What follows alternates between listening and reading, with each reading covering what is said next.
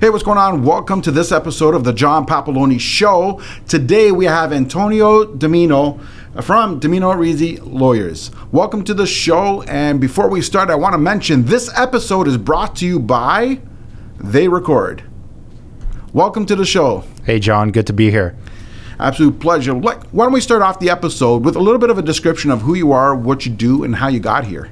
Yeah, sure. So I guess I'll start with who I am and what I do. I'm a real estate and business lawyer.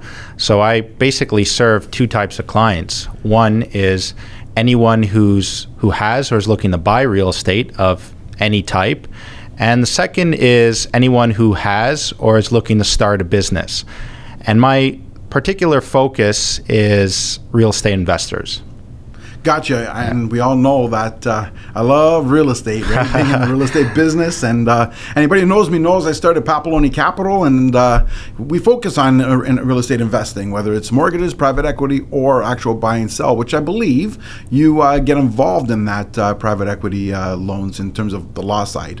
Yeah, I mean, so I do everything under the sun, from your mom and pop purchase of a bungalow to, more sophisticated joint ventures and real estate syndications involving, a lot of parties and a lot of complexity in legal structure and quite a lot of money. So, but knowing the basics to knowing the more advanced always comes in handy in my practice, and it also comes in handy when I myself am investing. So if I'm doing, if I'm a private loan, I'm doing a private loan for, say, myself, I'm lending money on a piece of property, or if I'm just, signing a lease for one of my properties, basically anything under the sun. So there's just tremendous synergy that I get from, real estate. Makes sense. Now, why did you choose not only just to become a lawyer, right? Because you can become a criminal lawyer, you can become a marital or whatever. You chose real estate. Why real estate? Yeah, so it's funny when I was young, it was either be a lawyer or be a salesman, and probably the salesman would have paid a little better, but I guess I do sales in what I do now. So when I was young, I always thought that I was going to do something entrepreneurial, and so law I felt gave me that that edge. I didn't come from a family of a lot of means. My parents were pretty humble folk, and I did pretty well in school. So I thought, hey, let's go to law school. It'll give me a good advantage. And so went to law school. Believe it or not, when I started, I wanted to be like a criminal lawyer, like you see in those movies with To Kill a Mockingbird and stuff, where the lawyers out there like yelling and convincing a jury, being all charismatic. And when I got into law school and I saw, criminal law it's not really like the movies, right? It can be very, sometimes you could be arguing over something for an hour and it's like watching paint dry.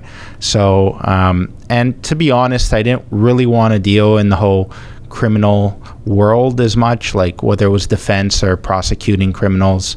But I was interested in, the business courses, the real estate courses, and so that's sort of how I got into doing real estate law.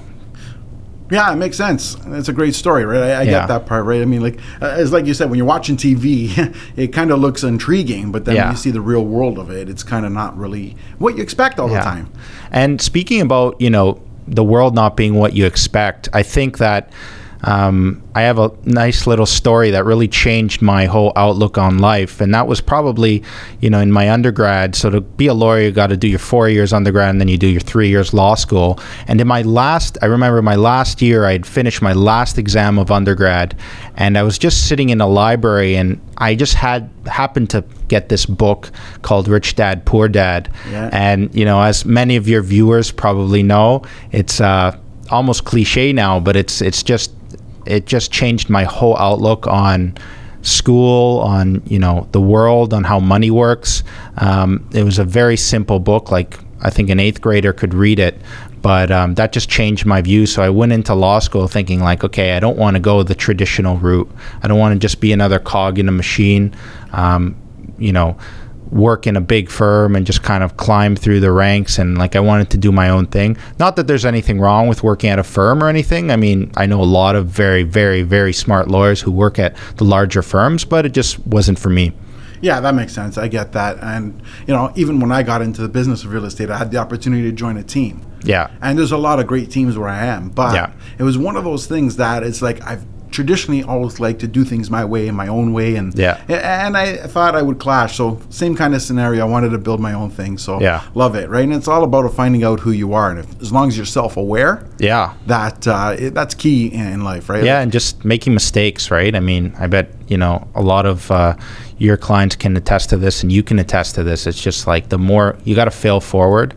Don't be afraid to fail. It's kind of my biggest lesson in my last 10 years, because school really trains you to not want to fail. Like if you look over, if you collaborate with someone that's cheating, if you make a mistake, you're wrong. Like if you get a bad mark, you're dumb. And I was fortunate that I didn't really get bad marks at school. I did very well, but I think that part of school can kind of train you just to kind of be a lone wolf. And I think both of us know that, if you want to achieve a lot of wealth and prosperity, that means building strong relationships and, getting deals done. And that involves people, right? So. Yeah, exactly. Almost every successful business is based on people. And I like how you said relationships there, right? I can never stress enough how important those relationships are, right? Like everyone thinks you're going to make an Instagram post and all of a sudden, pack your bags, we're going to Maui for vacation. And it's like, it does not work that way. You have to build those relationships. People want to, deal with people they know, like, and trust. Right. Which brings up to the point is, how did you get your name out there? Yeah, so, I mean, right out of law school, I worked at a smaller firm up in Richmond Hill, but, it was a really experienced lawyer, did land development, real estate, corporate, everything that a business owner or real estate investor / developer would want to do. And so I got tremendous experience in that sort of boutique environment. And then, about a year later, I just said, it's the right time. I don't have a crap ton of experience. I don't have 20 years under my belt, but that's okay. I'll, do things as I go. And I just, went for it. And I think it's really important, a lot of my mentees, I mentor, university students and all that. And I think there's something to be said for the power of a made-up mind.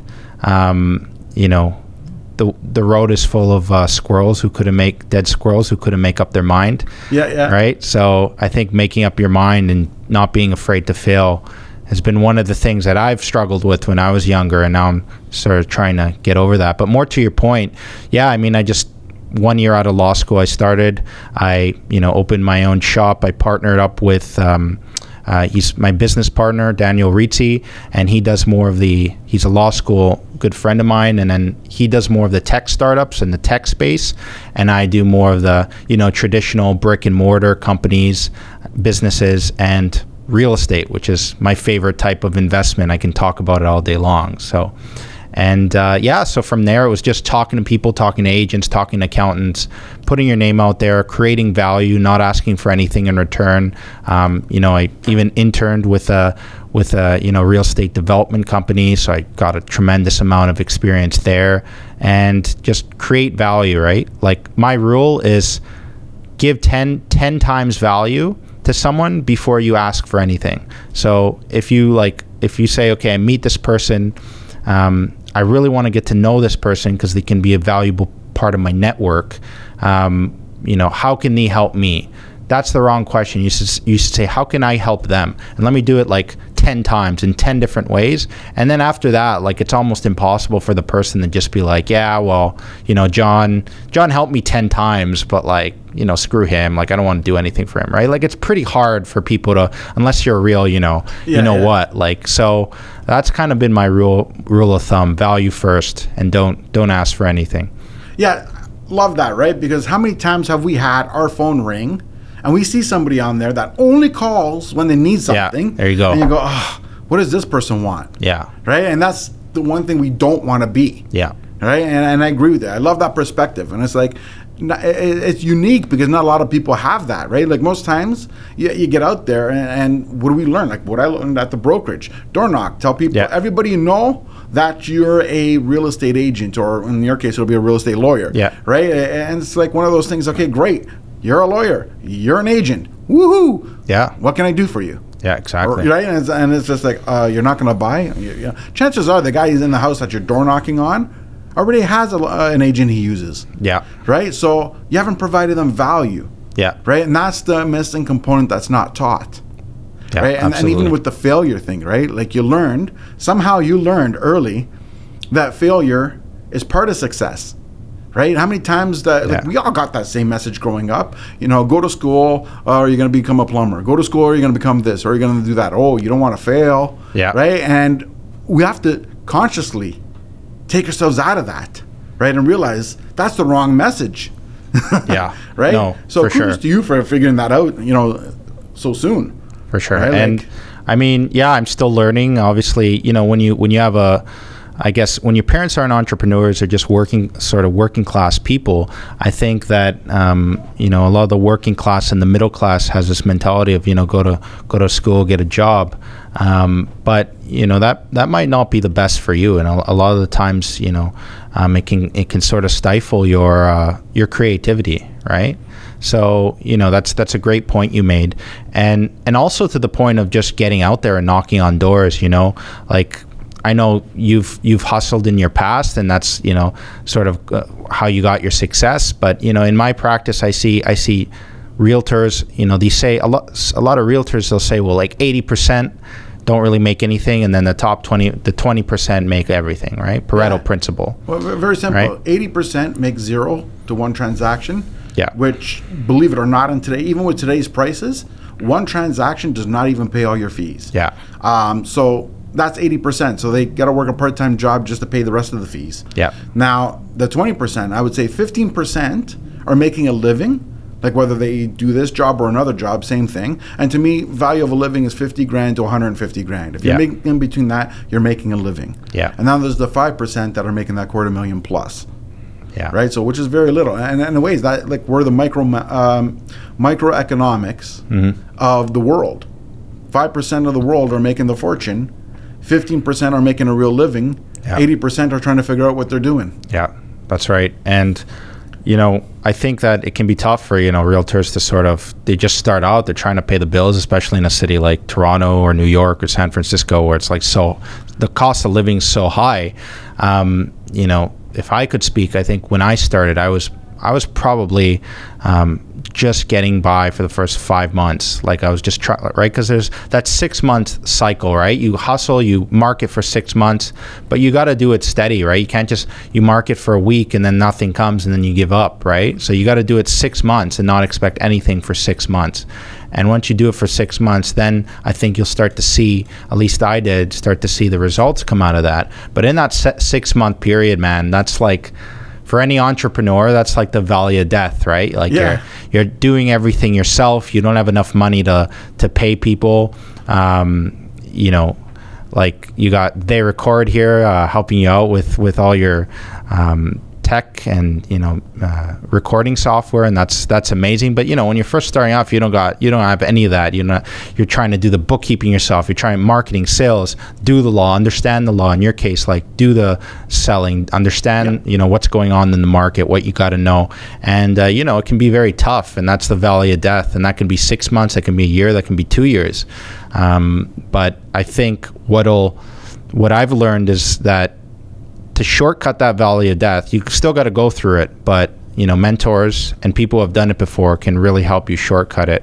And the biggest, I think, challenge for people who are professionals is the kind of doctors, lawyers, they kind of have a chip on their shoulder from school, where like, I'm so smart, I can figure everything out. But you're not going to know how to record this podcast better than a guy who's been doing it for 5 years. Like you're just not, right? So pay the people to get that done, and they're going to do it better than you. And you're going to eat the cost at first, but you're going to expand your business way quicker, right? Absolutely. And that's one of the mistakes I made early on. I had to kind of do everything because I didn't have the money to pay, all these things. Website design, I created my own website.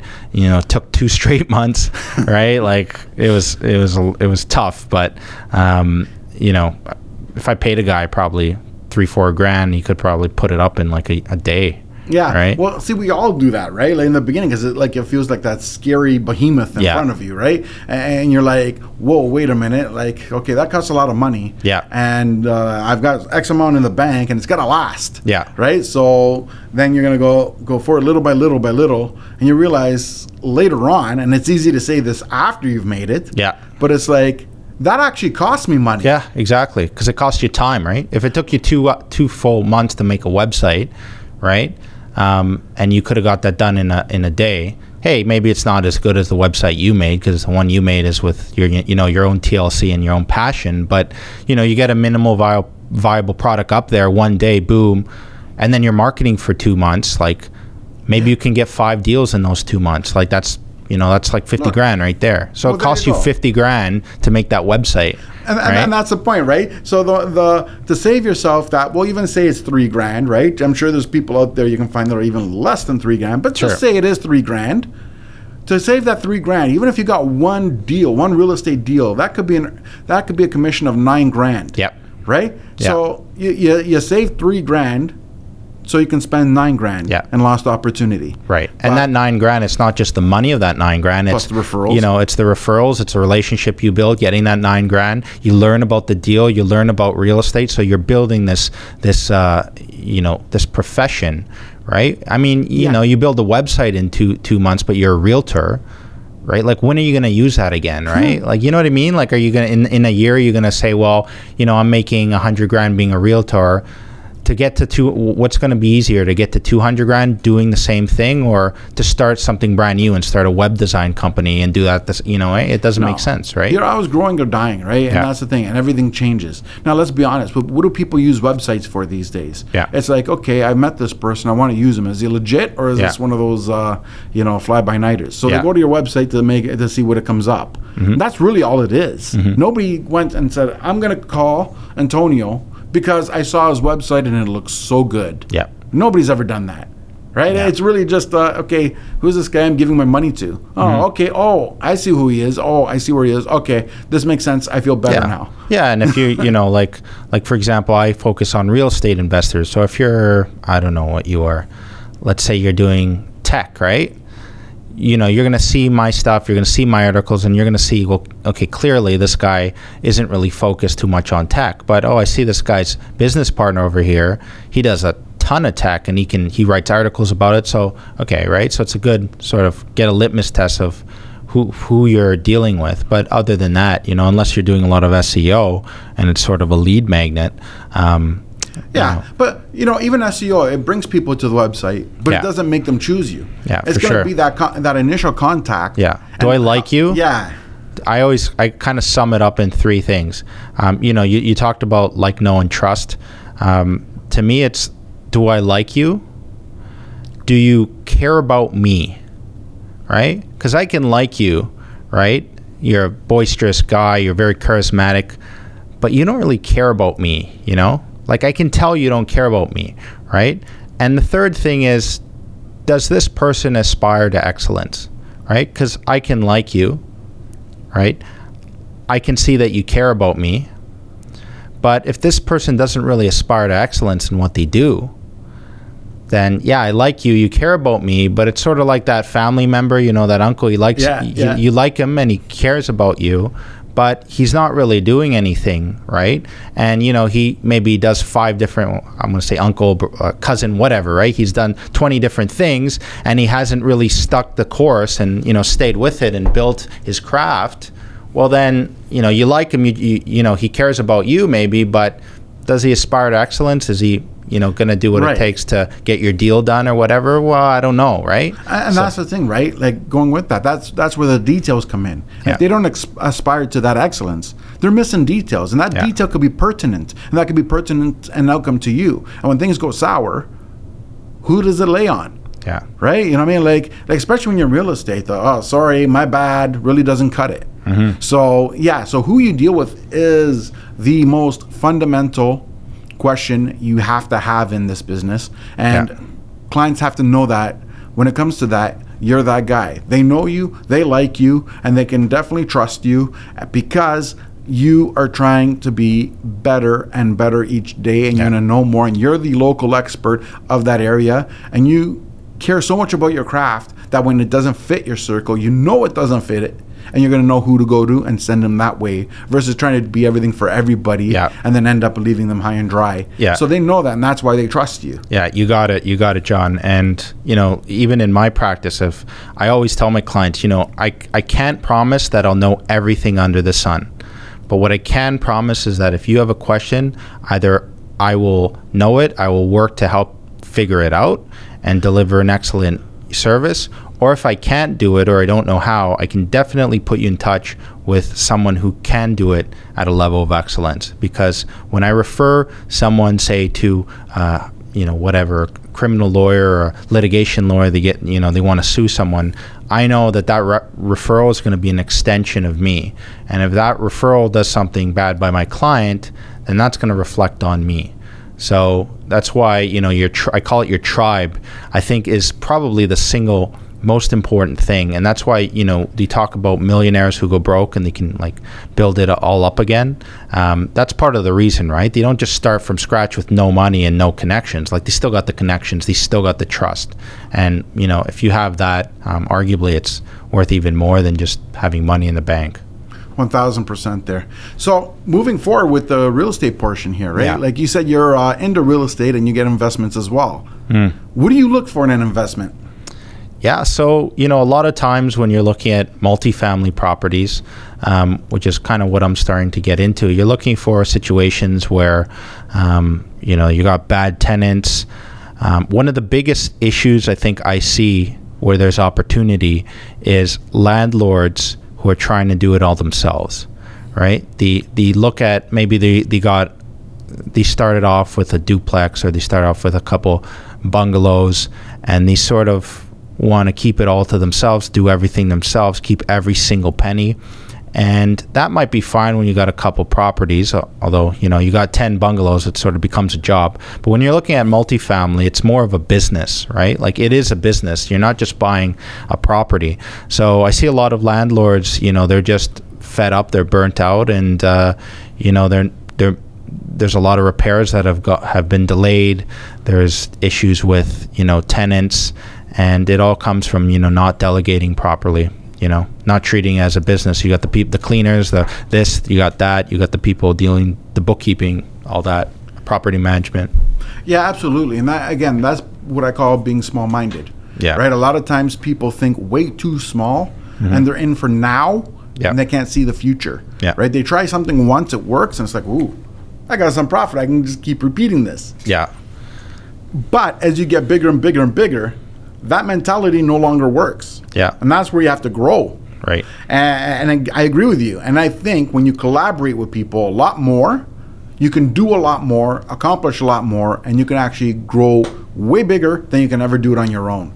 And I think that's the key thing people have to remember. Never try to do something by yourself, because 50% of $1 billion is still a lot more than 100% of $1 million. Right. It's like, I use this analogy. Would you rather have a nice big piece of a watermelon or all of a grape?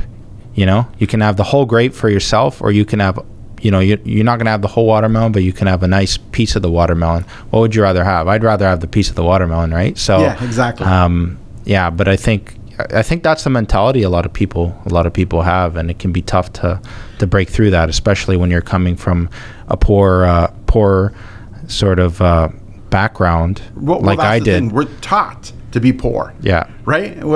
How is tradition?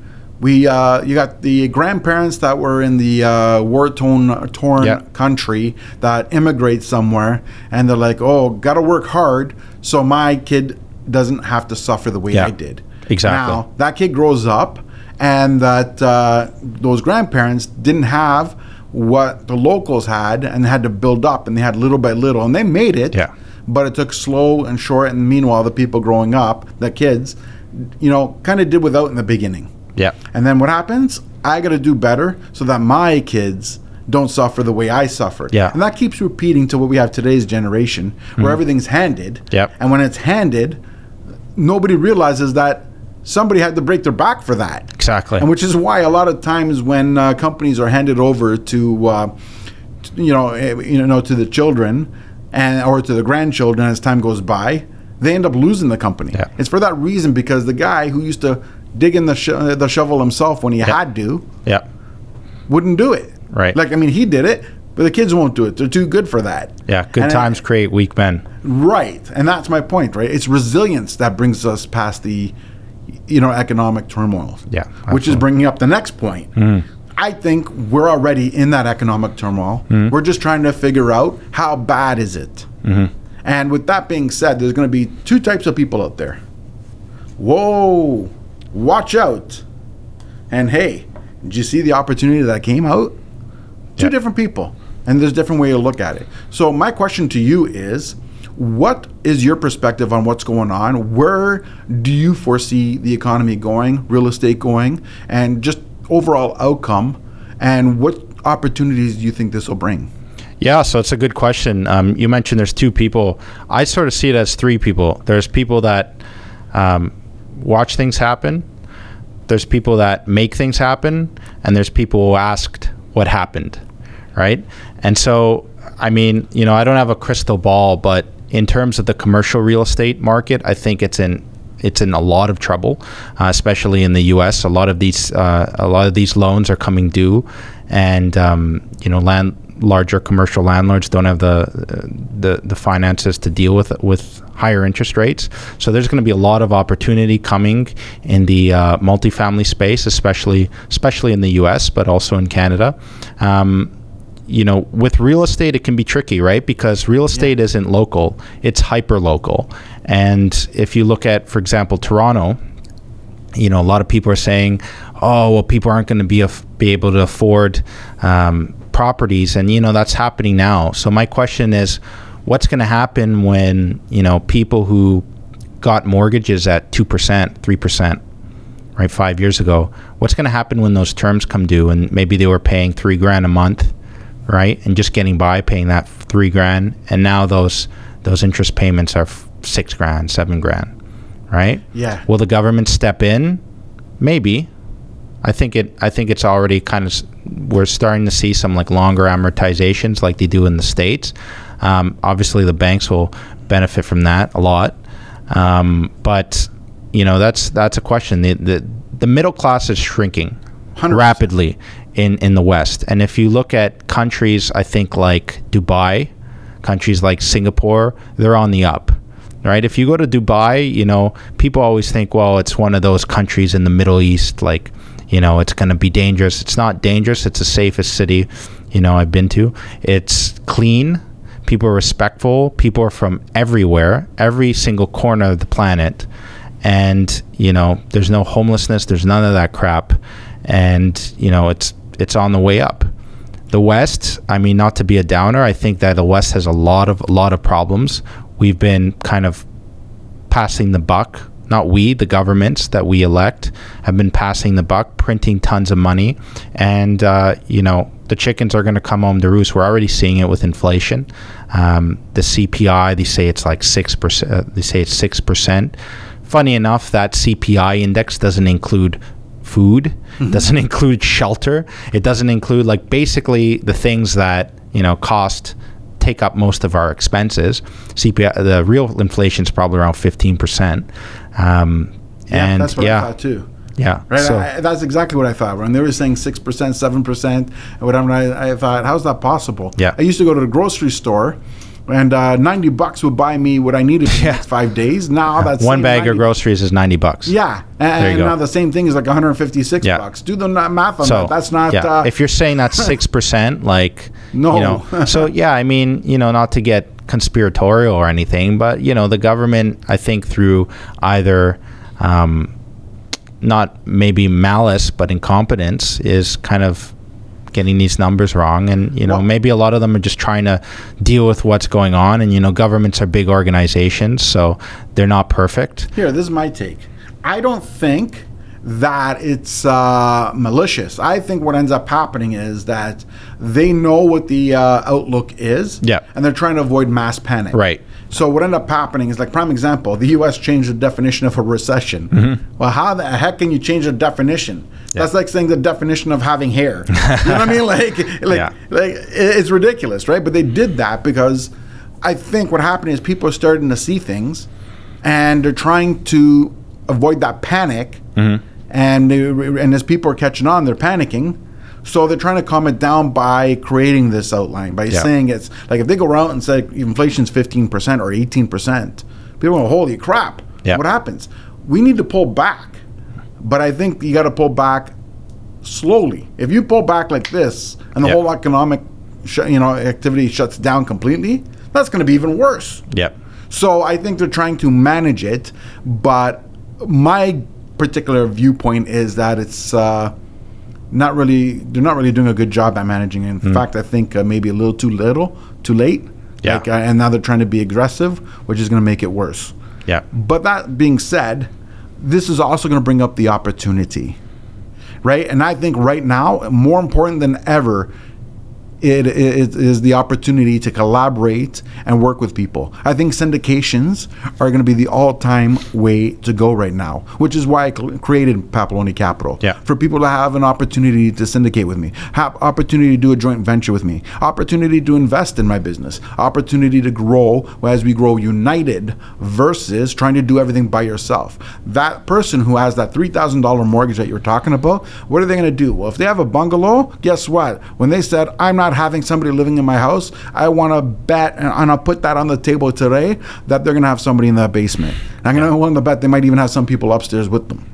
Because that'll be what it's taking. Now, collaboration, unitedness, and maybe now's the time. Look, how do immigrants do? They come here together. It's usually two families. They pile into one house. They split the bills so it's manageable, and then they can get out there and build ahead. As they save because they took the slow route, then they end up investing on their own. Now you have two families in two different homes. Yeah, that's funny you should mention families, but because, I have one client, he's Indian, young guy, and he makes around 40 grand a year, okay, just starting out, and he has a Ferrari. And I'm like, you don't come from any means. How the hell do you have a Ferrari? He says, well, I got 4 brothers, I got 3 cousins. We all live in the same property. We each take a room. Sometimes we share a room, right? And some of us have wives as well and girlfriends, and they all live with us too, right? And they do their thing, we do our thing. And 8 to 10 guys making 40 grand each. That's 400 grand. Yeah, so we buy a Ferrari, and we can each take turns using the Ferrari. Now, I'm not suggesting that you live with 10 people. That to me is a little extreme, but hey, who's going to have the edge here? That guy in 10 years, or the guy or gal who just wants to sort of, lead the whole, modern life, kind of live downtown, go to restaurants every night, live by themselves, have total freedom. Maybe they were from a family where they got everything handed to them and they don't realize. But these guys are, 10 guys living in a house. They can buy a freaking house every 2 years. Who's going to get ahead, right? So and that's what I mean. Building wealth is boring. True wealth is boring. It's consistency in investments, and it's long term and boring. It's it's one of those things you have to be committed. That's what it comes down to. You have to commit to this. And you have to decide that's a priority. And what are you willing to sacrifice for that longevity? Too many people want what I call the instant gratification, where they do something. Now I put in my $100, and if I put in $100, I better be getting $2,000-$3,000 from that $100. Yeah, over what period of time? Oh, over the next 3 months. Or they're going to say, oh, whatever time it takes. And within 3 weeks, they're calling, hey, is it there yet? Right? Because that's just the way people are. They're not patient. But true wealth is built over time with consistent movements, and it's usually the boring stuff that works, such as rental properties. That's friggin' boring, right? Like, let's be honest. You buy a house, you have 2 floors, you rent upstairs, you rent downstairs, you collect your rent. Rent comes in. Not rocket science, right? Roof leaks, you call the roofer. You got a leak in the basement, you call the plumber and the renovator. You keep putting money in. You keep paying down that mortgage. It's funny because some of my boring. some of my most successful clients are doing that, just doing the boring day in, whether it's real estate or just businesses that people don't really think about, like plumbing businesses. Yeah. Who would think like you'd be a multimillionaire with plumbing businesses, right? But you'd be surprised, right? Know a guy who took his company from 1 truck to 14 trucks inside 2 years. Right, so so when your parents tell you go to school because you don't want to be a plumber, you say, "Hell yeah, I do," right? Because there's opportunity there. Yeah. You got to see it. That's what it comes down to. It's not going to hit you across the head. Well, yeah, that's the thing. I mean, a lot of I feel that the boomer generation, they're not being malicious. They're just what worked for them in their time was, save, get a home, maybe get a cottage. Your wife stays home, say raises the kids, and your factory job. I mean, my grandparents, that's what it was, right? My grandpa worked, grandma stayed home, raised 3 kids.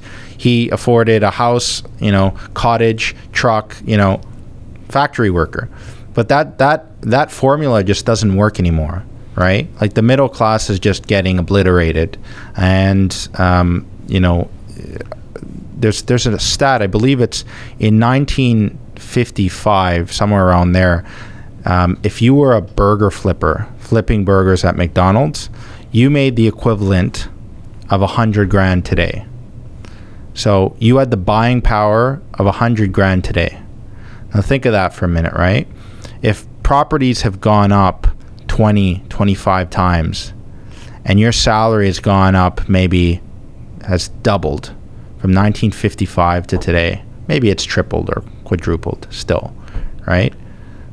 Right? Like just that the chasm is opening. It's getting wider and wider and wider. And I feel that in the next 20 years, if you're not doing something entrepreneurial, like you said, you got a house, you rent out the basement, that's going to become sort of the mainstay, I feel, especially in places that are hard to live in, like Toronto, right, where there's all these government regulations that have caused the prices of housing to be so inflated, and that's not going to change. I think housing is just going to keep going through the roof for the next 5 years. But it's a lack of supply. Here's what it comes down to: when you let in 1 million people into a country, and you can only build 40,000 homes, even 1 million people, and just say there's 4 people per family on average, that is still going to be at least 250,000 people. You need 250,000 homes to home them, to house them, and there's only 44,000 being built. Where would you have them go? Plus, what about all the actual citizens you have that are leaving mommy and daddy's basement and finally ready to take the reins on their own? Where would you like them to go? That'll add the pressure too. There's only so much room, and there's only so much you can build. And obviously, that wasn't really properly planned. Now, I personally find that Toronto, and when I say Toronto, let's just say Ontario, has way too many rules and regulations to be able to increase that capacity. And I don't think they have enough skilled labor to be able to do it, even if they remove some of the red tape. And also, again, real estate, where are you going to go? We're so already dense that there's nowhere to go unless you open up the green belt. You open up the green belt, and you got people saying, "Oh, the environment," and I'm not disagreeing with that. I mean, I kind of like the green belt being there. I'm going to be honest. That's my opinion. I like it there. But the point I'm getting at, you open it up, and now that creates more land, but then it takes away some of the agriculture we need. For sure. So there's always a consequence to everything. So what's left? Going up. Hence the whole condo thing. But how many people want to live in a condo for the rest of their life? I understand when you're starting out in life, you got to start somewhere. You start off in a condo. When you get too old to do stairs, you go into a condo. I get that. There is a place for them. I'm not saying there isn't. But sometimes people want to expand. They start having families. They start having 2, 3 kids. You want them running in the park. You want them running in your backyard. You want a dog in the backyard. Yeah. And you mentioned, the economy. One of the big things is just remote work, right? Yeah. If I can work from 3 hours north of Toronto and say Beaverton, or like, I don't know if that's north, but Beaverton or somewhere, remote, and, I don't really have to be in the city, but I can make the city salaries. What's going to happen? All these peripheral areas are going to start jumping. and you've seen that happen, right? 4 hours north of Toronto, right? Like Port Elgin, these places where you never even thought about, like just going through the roof, right? Yeah. So I think a lot of people thought that with the interest rate hikes, the massive interest rate hikes that we've seen over the last couple of years, properties would go down, but they've plateaued a bit, and now they're starting to keep going up. Like they've gone up not exponentially, right, but a great deal from pre-COVID to post-COVID, and so like that high interest rate isn't really. There's only two things that's going to change in the GTA. Other parts might be different. One, increased supply. When there's more supply than demand, prices will come down. Yep.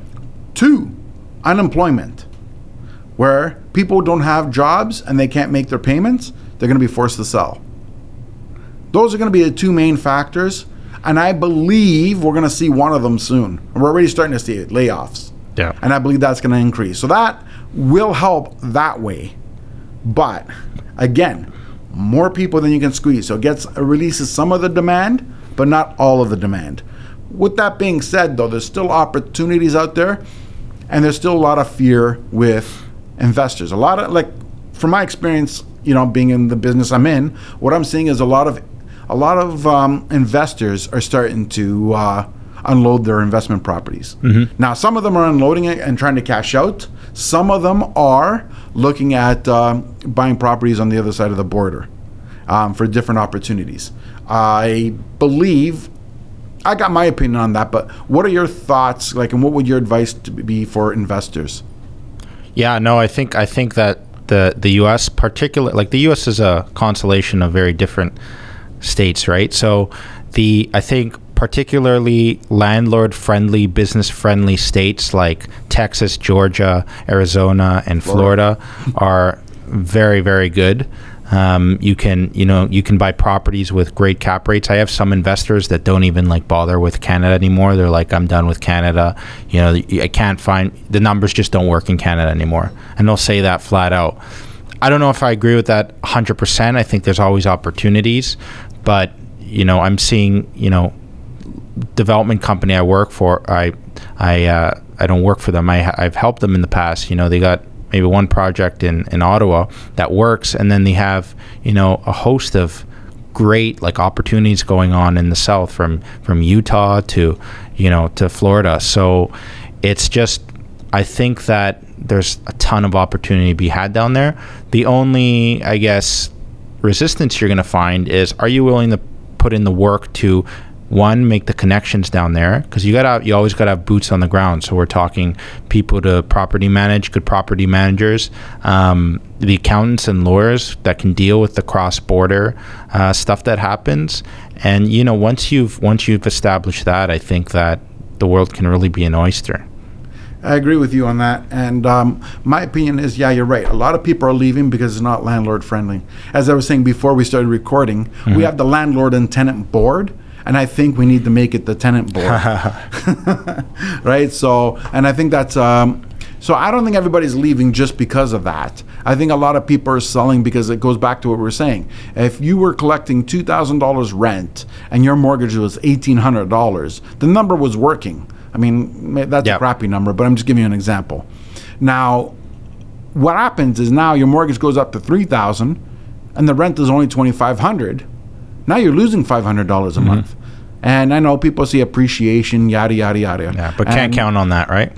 And at the same time, as even if you can, just pretend you could. Just say it's going to appreciate. But you're losing $500 a month, which is adding pressure to your own personal finance. Now you're going to end up carrying two homes instead of one. Mm-hmm. What happens on mortgage renewal when you got approved on the cash flow, and now you're renewing at a cash loss? So that's the big question. I can't tell you what's going to happen, but that's what I think. Are there going to be a lot of homes being dumped in Canada? That's what I think there already are. Again, it's not all doom and gloom. Some people will prosper.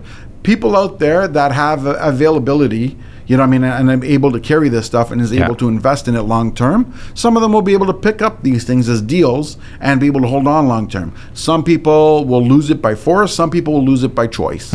So I think there'll be a mixture. What goes back to what we said at the beginning of this is that we're going to see a bundle of opportunity here, and not just in this country, just in general for investing. And you just got to be aware of it when it's there, and you have to be prepared. And again, it goes back to what I said at the beginning. If you're willing to collaborate with people, you can grow a lot faster than trying to do it on your own. So in light of time, I'm going to ask you a couple more questions, and then we're going to get into what I call the lightning round. All right. So second last question is, how do you know you've had a successful day? Wow, that's good. I think that a successful day is just, am I better than the person I was yesterday? You should be comparing yourself to who you were the day before. And if you put your head on the pillow and you said, I checked off with all of my energy, most if not all of the things I set out to do today, and I did at least one thing that improves me, that in 20 years I'm whatever, so when I'm 50, my 50-year-old self will thank me for that instead of cussing me out for what I did. I think that's success. Fantastic. Love that answer. And I agree with you on that. Too many times people are out there trying to compete with their competitor, and they're all worried about what other people are going to think. And reality is, they're not thinking about you. Only you are thinking about you, right? So if you are your own competition. So love that. Last but not least, before the lightning round is, where do people find you? Yeah, so you can find me at www.drlawyers.ca. That's my website. And, you can always give me a call if you ever have legal questions or just, need some consultation from a real estate investor standpoint, or you got a business going on. I always get back to my clients, or leads, or anybody who's interested in getting help from me. And I'm not one of those lawyers that's gonna charge you for every minute on the phone call, so charge you for talking about the weather. So I'm all about long-term relationships, so that's where you can find me. Fantastic. Now to get into the lightning round, it's going to be question number 1 is, what is your favorite food? Oh, favorite food. I would say venison. Interesting. Yeah. That's the first time I've had that. Yeah, it's high quality grass-fed meat. It's very lean, and it's very nutrient rich. I think that our sort of society has moved away from our ancestors and what's made us strong and healthy, and so that's why I gave you that answer. Love it. Favorite travel spot and why? Oh, wow. So I have a few, but I think so far it's been the Sierra Nevada mountain range out in California. I did a 6-week hike there when I was younger, and Yosemite, the redwoods. It's just a beautiful spot. Don't agree with their politics and government too much, but not going to go there, but it's a beautiful part of the world. So yeah, for sure. Favorite book or podcast? Oh, wow. Book, I'd say, Think and Grow Rich obviously is a staple. Napoleon Hill. Rich Dad, Poor Dad, also another one. And I'm trying to think of, I guess a novel or a fiction would be the Iliad, which is about the whole Greek and Roman epics of and a lot of good values to be had from there. So got it. That's awesome. Last but not least is, if you had an unlimited amount of money and you were given 48 hours to spend it, what you spend, you get to keep. What you don't spend gets taken away. What would you do? But I only have 2 days? 2 days. 48 hours? 48 hours to do whatever it is you want to do. What you spend, you get to keep. Wow. That's a tough question, man. Can I invest it in skills? But I guess skills will take longer to... Well, do I instantly get them, or? Well, just assume that you can invest in it, and then whatever time it takes to get. Like, okay, and it's $100,000. Sure. For free. Sure. Just free $100,000. I'd probably sit down. I'd probably invest in skills. Sit down with someone who's like top of their game, and probably just buy by that. If I was not thinking for the long term and I had to spend it and I couldn't really learn anything in 2 days, I'd say I'd spend it on an experience. Probably just get all my friends and do something really wild, go for an amazing hiking trip out somewhere remote, or do something crazy like that. Because at the end of the day, experiences are what you're going to remember, not the things. Absolutely love that. And the reason I ask it that way is kind of a trick question. Yeah, it's a good question, man. Because if I say, if you had $1 million, what would you do? Usually people say, oh, I'll buy a Ferrari. Yeah. I'll pay off my mortgage, whatever, right? And it's usually not what people want. Like everybody wants to pay off the mortgage because nobody likes bills, but it's not their deep desire. Yeah. Right. So, but they feel they have to say something, and it's a limited amount of money. Right. So, where if you say it the way I did, there is no limitation. You can do whatever you want. So you get what people truly desire because they're not thinking about limitations. Yeah. No, that's a good way to think. I think you should revisit that every year in the beginning of the year and just be like, okay, what do I really want from life, and is what I'm doing taking me there? Absolutely agree with you on that one. Antonio, it has been phenomenal. Thank you so much for making it out here today. Thanks, John. It's been a pleasure. Absolute pleasure. It is the John Papaloni Show. Thanks for tuning in. If you like what you saw, subscribe to the link below.